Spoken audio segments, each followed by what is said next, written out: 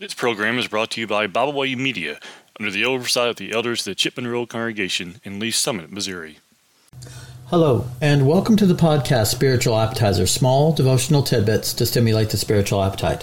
Matthew chapter 4 and verse 4 says, "Man shall not live by bread alone, but by every word that proceeds out of the mouth of God." The topic for discussion today in episode 130 is going to be from 1 Corinthians chapter 15 and verse 58. Mature Christians do not ask, "What is the least I can do to be pleasing to God?" but "How can I do more?" 1 Corinthians chapter 15 and verse 58 reads, "Therefore, my beloved brethren, be steadfast, immovable, always abounding in the work of the Lord, knowing that your labor is not in vain in the Lord." Paul, talking to the church at Corinth, he tells them to be steadfast and to be immovable, and to always abound in the work of the Lord. There's always more work to be done in the Lord's house. There's always another person that we can study with. There's always more study that we can do to build our faith in God. There's always more work that we can do to help the church in whatever way that it needs. And so we are to always be abounding in the work of the Lord, knowing that our labor is not in vain in the Lord. We cannot put too much work into the Lord's church. We cannot put too much work into building our faith or helping others come to God. It's not possible. The more work that we put into it, the more He blesses us. The more He blesses us, the stronger we get in this. Mature Christians do not ask, "What is the least I can do to be pleasing to God?" but "How can I do more?" Oftentimes today we find through people's actions that they're looking for the least amount of work that they can do in order to be pleasing to God. How many times can I miss and still be pleasing God? How many times can I miss services and still be pleasing to God? How close can I get to the edge without jumping off of it? And that's not something that a Christian should be asking ourselves. We should be always looking for how we can strengthen our faith, how we can do more for God, because there's always more work to be done. We can always abound more and more in that. Mature Christians do not ask, "What is the least I can do to be pleasing to God?" but "How can I do more?" If we want the church to grow today, both spiritually and numerically, then that's the question that we need to be asking ourselves. How can we do more? In Exodus chapter 16 and verse 4, the Bible says, Exodus chapter 16 and verse 4, the Bible says, "Then the Lord said to Moses, Behold, I will rain bread from heaven for you, and the people shall go out and gather a certain quota every day, that I may test them whether they will walk in my law or not." God gave them manna from heaven. When they complained about hunger, He fed them. They didn't have to work for it. They didn't have to go out and hunt. He gave it to them. Then the Lord said to Moses, "Behold, I will rain bread from heaven for you, and the people shall go out and gather a certain quota every day, that I may test them whether they will walk in my law or not." And so He gave them certain laws by which governed this bread that was coming down from heaven. And He was going to test them to see if they would walk by His law or not. And it's the same for us today. The Word of God tests us to see if we're going to walk according to His law or not, to see if we're going to love Him. John chapter 14 verse 15, "If you love me, keep my commandments." And one of His commandments is faith without works is dead. He has given us work to do. He's told us to go out into all the world and preach the gospel to every creature. He that believeth and is baptized shall be saved, but he that believeth not shall be condemned. Mark chapter 16, verses 15 and 16. Also in Matthew chapter 28, verses 18 through 20, where He tells us to go out into the world and to work. But how many of us today think that all we have to do is come to worship services, sit in the pews 1 to 3 times a week and listen to maybe an hour and a half of sermons and sing a few songs, and that's all that we really need to do? Well, God has given us His law and His word to see if we're really going to be faithful to Him or not. Are we really going to abound in the work of the Lord? Or are we going to do what we want to do and just let the rest of it go undone? In Exodus chapter 16 and verse 4, that's what He was testing of Israel. I've given you this bread. I've given you rules that will govern it. Will you really keep my law and walk in it? In Deuteronomy chapter 6, verses 4 through 9, the Bible says, "Hear, O Israel, the Lord our God, the Lord is one. You shall love the Lord your God with all your heart, with all your soul, and with all your strength. And these words which I command you today shall be in your heart, and you shall teach them diligently to your children, and shall talk of them when you sit in your house, when you walk by the way, when you lie down, and when you rise up. You shall bind them as a sign on your hand, and they shall be as frontlets between your eyes. You shall write them on the doorpost of your house and on your gates." In 1 Corinthians chapter 15 and verse 58, it says, "Always abounding in the work of the Lord." And that we should be always abounding in the work of the Lord. Mature Christians do not ask, "What is the least I can do to be pleasing God?" but "How can I do more?" How does Deuteronomy chapter 6 verses 4 through 9 apply to this? Well, are we teaching ourselves the Word of God? Are we spending ample time in His Word, searching it out, reading it and studying it? Or are we asking, well, how little of it can I read and get away with being Christian? How little of it can I understand and still walk with God? Well, that's not what we should be asking ourselves. We should be loving God with all our heart, with all our soul, and with all our strength, and studying God's Word so that we can teach the next generation what God wants to know of them. In verse 6 it says, "And these words which I command you today shall be in your heart." Then in verse 7 it says, "You shall teach them diligently to your children, and so talk of them when you sit in your house, when you walk by the way, when you lie down, and when you rise up." If we've taught them to ourselves sufficiently, and we spend enough time in it, and we spent ample time in it to get to know it, to learn it, to love it, we're not going to ask, how little of it do we have to read? We're going to say, how much can I read in a day? And we're going to look forward to getting into God's Word and studying it, and then teaching our children. Too often times in this world today, though, we want to ask the question, how little can I teach my children and they still stay faithful? Well, the answer is that here in Deuteronomy chapter 6, verses 7 through 9. You have to teach them every moment of every day, from the time they get up in the morning until the time they go to bed. We should be asking ourselves, how can we put more of God's Word into our children's lives? Not asking ourselves, how can we put more of physical education in their lives? How can we put more sports in their lives? Which is questions we often hear from our parents. Well, how can I give them more of the physical, worldly side of things? And we say, well, what's the least I can teach them in order for them to be Christian? What's the least amount of time that they can spend in God's Word and be Christian? Well, from the time they get up in the morning until the time they go to bed at night. And we should be asking ourselves, how can we get more of God's Word in that time frame into their lives? Mature Christians do not ask, what's the least I can do to be pleasing God, but how can I do more? In Deuteronomy chapter 6 and verses 13 through 17, the Bible says, "You shall fear the Lord your God and serve Him, and shall take oaths in His name. You shall not go after other gods, the gods of the peoples who are all around you. For the Lord your God is a jealous God among you, lest the anger of the Lord your God be aroused against you and destroy you from the face of the earth. You shall not tempt the Lord your God, as you tempted him in Manasseh. You shall diligently keep his commandments of the Lord your God, his testimonies, his statutes, which he has commanded you. You shall diligently keep the commandments of the Lord your God."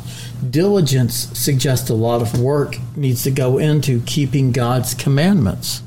And if you're not putting a lot of work into keeping God's commandments, then we're not doing what we need to be doing. Mature Christians do not ask, what's the least I can do to be pleasing to God, but how can I do more? If we're really going to keep God's commandments diligently, we need to ask ourselves, how can we keep them better? How can I live better? And then to put it into practice in our lives.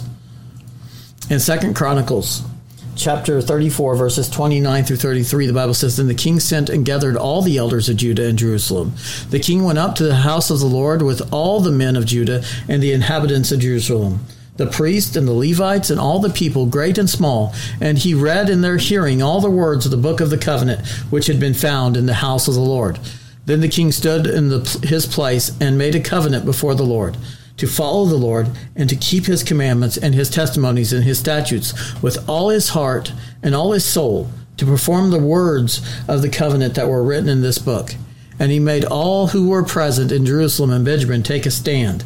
So the inhabitants of Jerusalem did according to the covenant of God, the God of their fathers. Thus Josiah removed all the abominations from all the country that belonged to the children of Israel, and made all who were present in Israel diligently serve the Lord their God. All his days they did not depart from following the Lord God of their fathers. You see, in verses 32 and 33 here of 2 Chronicles chapter 34, he made all who were present in Jerusalem and Benjamin take a stand. So the inhabitants of Jerusalem did according to the covenant of God, the God of their fathers. Then Josiah removed all the abominations. He didn't leave some of them. He didn't tear some of them down and leave others. He tore all the abominations down. And if we're going to be Christian today, we can't ask, what sins can we keep? What sin can I keep and still be pleasing to God? We have to get rid of it all. We have to be like Josiah here and remove all the abominations from Israel. We have to remove all the abominations from our heart. We can't say, well, I want to keep this. This is my pet sin, and God's not really going to make me give it up. Mature Christians do not ask, what is the least I can do to be pleasing to God? But how can I do more? How can I remove more sin from my life? How can I get rid of it all for God? And that takes diligently serving God. We can't hold something back from God. We have to give it all to God. In Ezra chapter 7, verses 21 through 23, the Bible says, And I, even I, Artaxerxes, the king, issue a decree to all the treasurers who are in the region beyond the river, that whatever Ezra the priest, the scribe of the law of God of heaven, may require of you, let it be done diligently, up to 100 talents of silver, 100 cores of wheat, 100 baths of wine, 100 baths of oil, and salt without prescribed limit. Whatever is commanded by the God of heaven, let it diligently be done for the house of God of heaven. For why should there be a wrath against the realm of the king and his sons? Whatever God asks of us, that's what we have to do. We can't be saying, what's the least I can do to be pleasing to God? But we have to be willing to do whatever he asks of us, just like the king was willing to do here. He was willing to do whatever God asked so that wrath would not come upon his house. If God asks for us to be in worship services every Sunday, if God asks us to be in worship services every time the church has a worship service, then that's exactly what we need to do. To be pleasing to him, we need to be there. We don't need to be asking, well, how many times can I miss and still be pleasing to God? Can I miss this for this reason or this for this reason? No, that's not what we need to be doing. What is the least I can do to be pleasing to God? No. We need to be looking for how we can do more to be pleasing to God, not the least that we can do to be pleasing to him. In Isaiah chapter 6, and verses 8 through 10, the Bible says, Also I heard the voice of the Lord saying, Whom shall I send? And who will go for us? Then I said, Here I am, send me. And he said, Go and tell this people, keep on hearing, but do not understand. Keep on seeing, but do not perceive. Make the heart of this people dull and their ears heavy, and shut their eyes, lest they see with their eyes and hear with their ears, and understand with their heart, and return and be healed. This is the question that we need to be asking of ourselves. How can I do more to serve God? Isaiah understood this. He said, Here I am, send me. And oftentimes we want to say, Here they are, send them.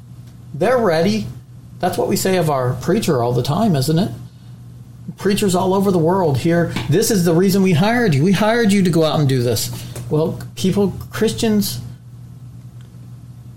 nobody can be Christian for you.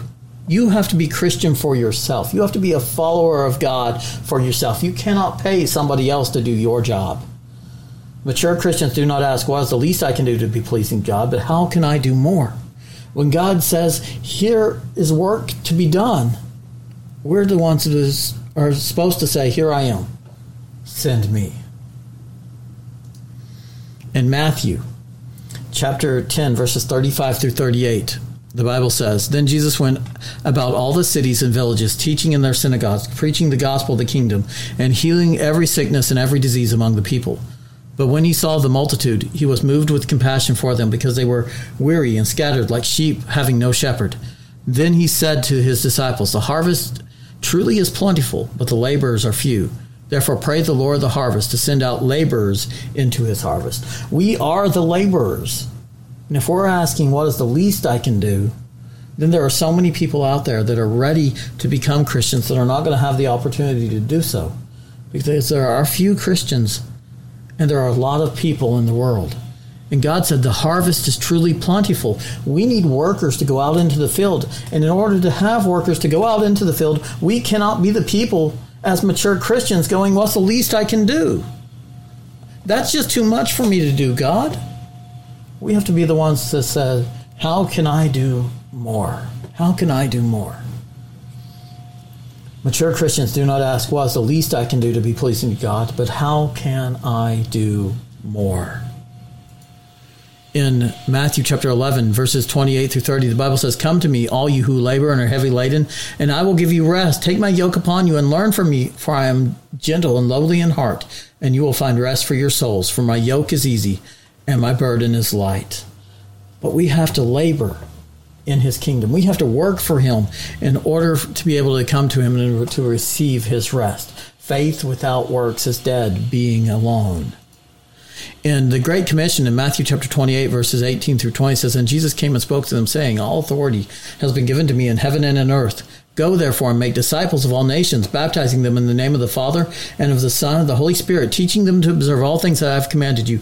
And lo, I'm with you always, even to the end of the age. You see, there's work to be done. We have to go out into the world. Mature Christians do not ask, what is the least I can do to be pleasing to God, but how can I do more? So as we go about our lives today, let's take this little bit of food and apply it to our lives, digest it into our lives, and mold our lives around the Word of God. This has been Spiritual Appetizers, small devotional tidbits to stimulate the spiritual appetite. Thank you. So, as we go about our lives today, let's take this little bit of food and apply it to our lives, digest it into our lives, and mold our lives around the Word of God. This has been Spiritual Appetizers, small devotional tidbits to stimulate the spiritual appetite. Thank you. We thank you for listening today. We hope you enjoyed this program. You can find out more about Byway Media by visiting our website, bywaymedia.org. You can find all of our podcasts on all major podcast platforms. As always, we thank you for listening.